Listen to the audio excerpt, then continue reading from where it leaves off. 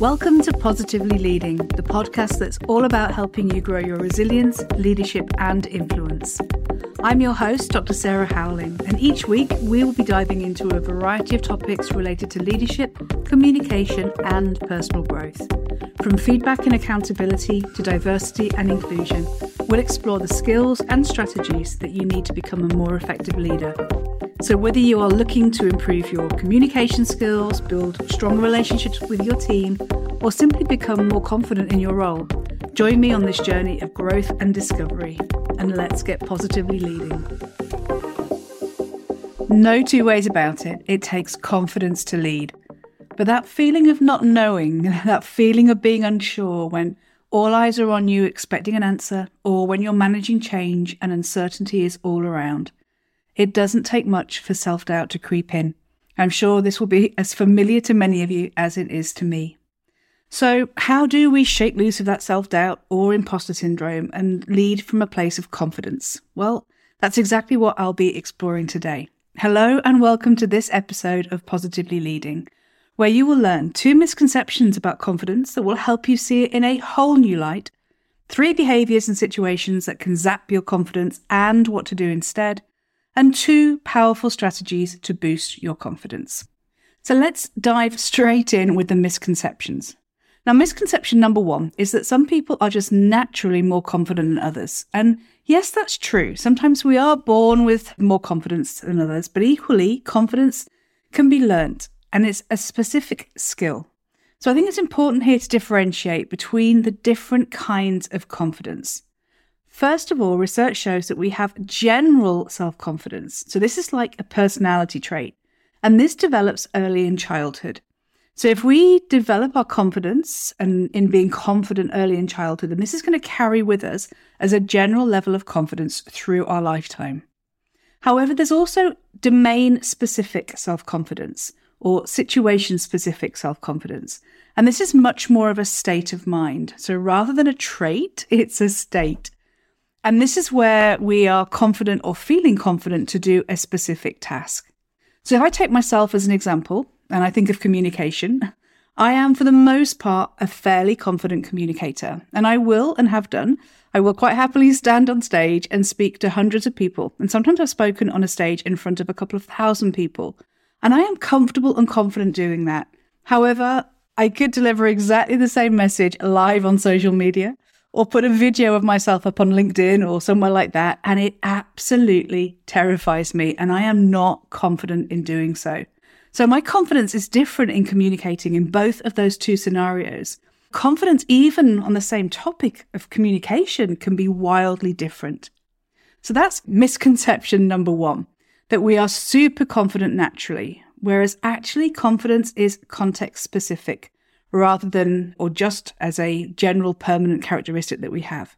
And that's really exciting, right? Because with that, we can learn the skills. We can tap into how we might have been feeling or how we do feel when we are super confident. And we can look for those skills and strategies and think about how we feel. And we can take all of that and use that in different scenarios and build our confidence in different areas. And we're going to look at different strategies to do that a little bit later in the episode too. But the second misconception is that confidence equals competence. We often look at people who are super confident, people who are excelling in life, and we think, if I could just have their confidence, they might be successful leaders and we look up to them. And what we're doing as we're doing that is we're assuming that because they have high levels of competence, that they actually have high levels of confidence. And that's not always the case. An inner sense of confidence and an external confidence are different things. So we might feel not particularly confident inside, and yet we could look confident and competent in what we're doing. And I think this is another really important distinction for us to make about confidence, because it means that we can look at it in 2 different ways. 1, boosting how we actually feel inside and developing that self-confidence that we have to lead. But equally, it's what we can actually do in the moment to portray, to give that perception, that sense of confidence. And giving that sense of confidence, portraying that confidence is crucial as a leader, because that then helps people in your team or your family or your community to feel safe, and also to feel that they can trust in you and put their faith in you in order to lead. And as a leader, this kind of confidence is also really important in other areas, because It can affect our goal setting and our risk aversion. So we might set like really achievable goals rather than stretch goals. It can impact how we show up in conversations, how we work through conflict, for example. And again, here it's important to understand that difference between our own feelings, that inner sense of self-confidence, and others' perceptions of how confident we are. Because again, research has shown that how you behave is actually the critical aspect of confidence that impacts the performance of others. So in thinking about those two misconceptions, let's just have a quick recap before we go on. The first, the idea that general confidence is developed in childhood and this carries through life, but excitingly, context-specific confidence is a skill that we can develop. And then the second idea, that confidence and competence are not the same thing, and that we've got two different ways of developing our confidence as a leader. Our internal confidence, or rather our self-confidence, and those external confidence, and that perception, that idea of perception that is really important. So we're getting to the really important bit now. Let's think about the three things that can zap our confidence, and they're actually all interrelated, and importantly, what we can do instead. Now, number one is perfectionism, and this one is a personal struggle. If you like to achieve or you're high performing, then you may pressure yourself to attain, really high, unrealistic standards. And then sometimes you can become really discouraged when you fail to achieve them, which impacts our confidence. But here's the thing, according to behavioral psychologist Thomas Curran, perfectionism is not correlated with performance. Perfectionism is, at its root, a sense and a belief that we're imperfect. And I think that's probably the best place for us to start with perfectionism. How comfortable are you showing imperfections to the world? Some people are really good with that and they embrace all of who they are and they don't really mind doing so. And others find that that's actually really tough and they can struggle with it. And this was me. This was rooted, I'm pretty sure, in childhood for me when I achieved and when I got A's and did really well and worked well at school. There was always that push to be perfect, to hand in the perfect essay, to get 10 out of 10 in my spelling test or whatever that might be. And it actually became, for me, about being as perfect as I possibly could to get that recognition, to get those rewards and that sense of achievement and praise. And I would say that I have worked really hard on this, but I am still a recovering perfectionist. But here's the thing, we've got to remember that perfectionism doesn't correlate with performance, and in fact, it holds you back. And research shows that it's actually, even more so, it's a strong and consistent predictor of low self-esteem. And not only that, but it can actually bring those cognitive difficulties like rumination. And this, over time, is how perfectionism can start to impact confidence. So how do we overcome this? How do we conquer perfectionism? Well, if we go back to the idea that perfectionism is at its root that belief that we are flawed or imperfect, and we don't want to show that to the world, we're working from a kind of deficit mindset there. And most of us have it to a certain extent. We don't totally want to reveal all of our flaws or defects and imperfections to the world. But we have to spot that negative chatter and tell ourselves that we are perfectly imperfect. I used to say to myself, "You're only human, it's okay." But then I heard just the most beautiful phrase, and I can't remember where I heard it. I wish I could, because then I could attribute it appropriately. But rather than saying, I'm only human, the phrase is to say, I'm gloriously human. And that's about not just being okay with being perfectly imperfect, but celebrating it. And with this in mind, I've started reading a book by Georgia Murch, and even the title makes me smile. It's called Flawsome, and it's about how to make peace with your humanity. How can you drop that search for perfection and actually be okay with being enough, flaws and all, and how your flaws can even become your superpower. So Flawsome, love the name. Now, the second is trying to stop being perfect all the time and learn to embrace the 50% rule. So the 50% rule was introduced to me by one of my good friends on one of our daily walks when we were living in Hong Kong years ago. So Kate Pacey, if you are listening to this, thank you. She said to me, "Sarah, you just need to go to the school of half-assed." And it's okay not to give 100% or not to receive that 100% all of the time. And in fact, it's statistically impossible for you to always be at your best. You're bound to do something that's going to fall below average, and that's normal.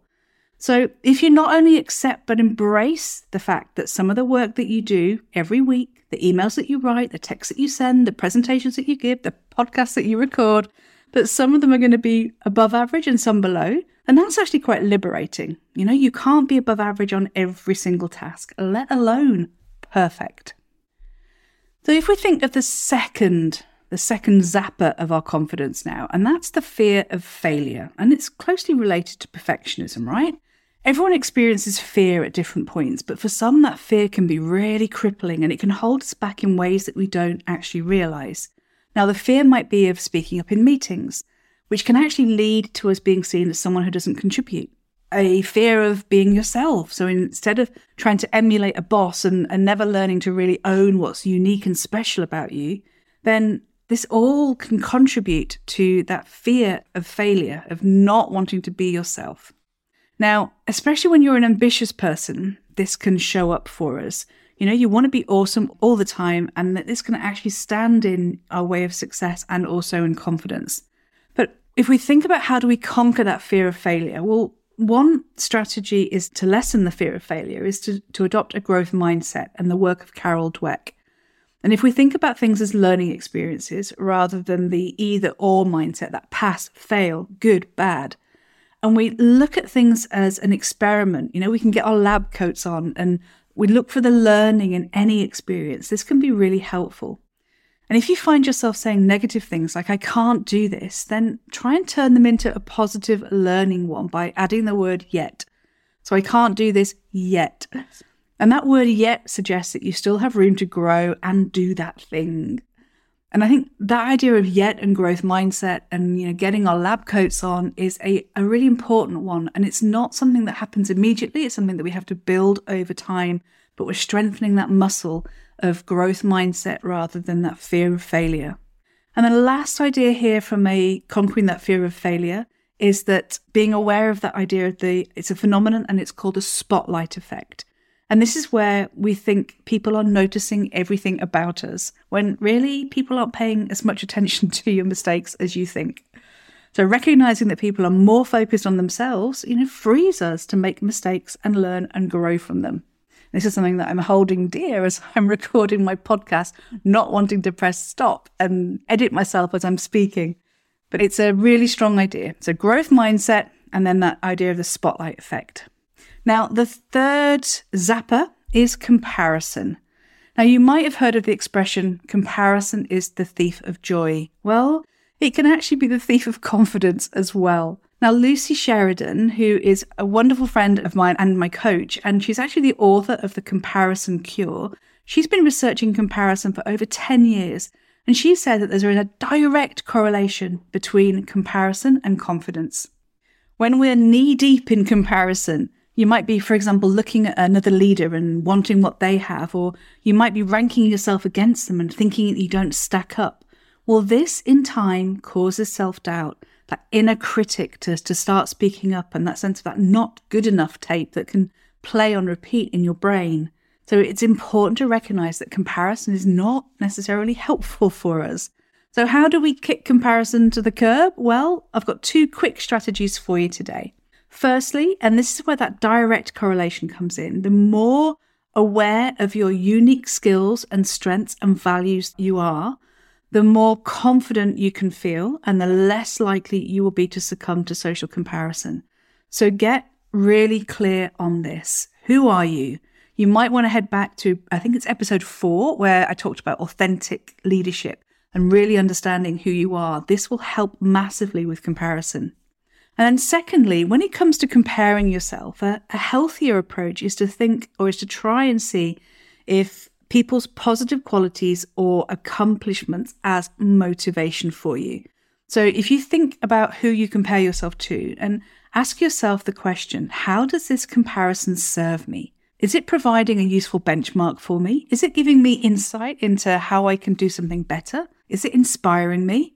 If it does, then great, build on that.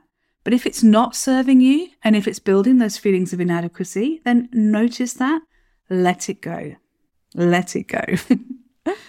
Okay, so those are the 3 zappers and what to do instead. Now let's move on to the final part where we're going to think about 2 strategies that can really help. Now, remember, we can't improve our level of general self-confidence, but we can dramatically increase our domain-specific or task-specific self-confidence. Now, these are 2 strategies that I and many others have found really impactful. Now, the first strategy is gaining experience. So, experiencing success in the past is one of the greatest indicators of whether you are confident in being able to complete a task. Now, before you say that's not exactly rocket science, Sarah, let me say it's not just the experience, but it's the quality of the experience, the quality of the reflection, and how we interpret our performance when we're reflecting that shows it's got the strongest and most lasting effect on our self-confidence, for better or worse. So when you've had a learning experience, build in structured reflection. For example, using a model with questions to support your thinking. Really mine that for the learning throughout your reflection. And my research with leaders demonstrated this to be a really successful process to learn and develop from experience, building confidence and competence. And when you're doing this, remember that we are wired to spot the negative. So make sure that you take the time to identify those skills and positive attributes that you demonstrated through the experience. And write down a list of these skills as well so that you can build on them from each reflection. And then when next time you're feeling a little bit less confident, you can actually just pull out that list as well. So the first strategy is experience, but remember, it's not just about the experience itself, it's about the quality of your reflection too. And the second strategy, I love this, is creating an alter ego. And have you ever wondered how the world's top stars have the poise and determination to stand on stage despite any nerves and anxiety? Well, both Beyonce and Adele created their own alter ego. Now, Beyonce's was called Sasha Fierce. And Sasha Fierce allowed her to perform with extra self-confidence. And then inspired by a meeting with Beyonce, Adele followed suit. And she created Sasha Carter. And her persona was a combination of Beyonce's Sasha Fierce and the real country music star June Carter. And Adele said that strategy helped give her the best performance ever during her breakout year. Now, although this might seem like a gimmick for pop stars, new research suggests that there may be some real psychological benefits to this strategy. So adopting an alter ego is a form of self-distancing, and this involves taking a step back from immediate feelings, and it allows us to view a situation a little bit more dispassionately. And there's a great book, The Alter Ego Effect, The Power of Secret Identities to Transform Your Life by Todd Herman.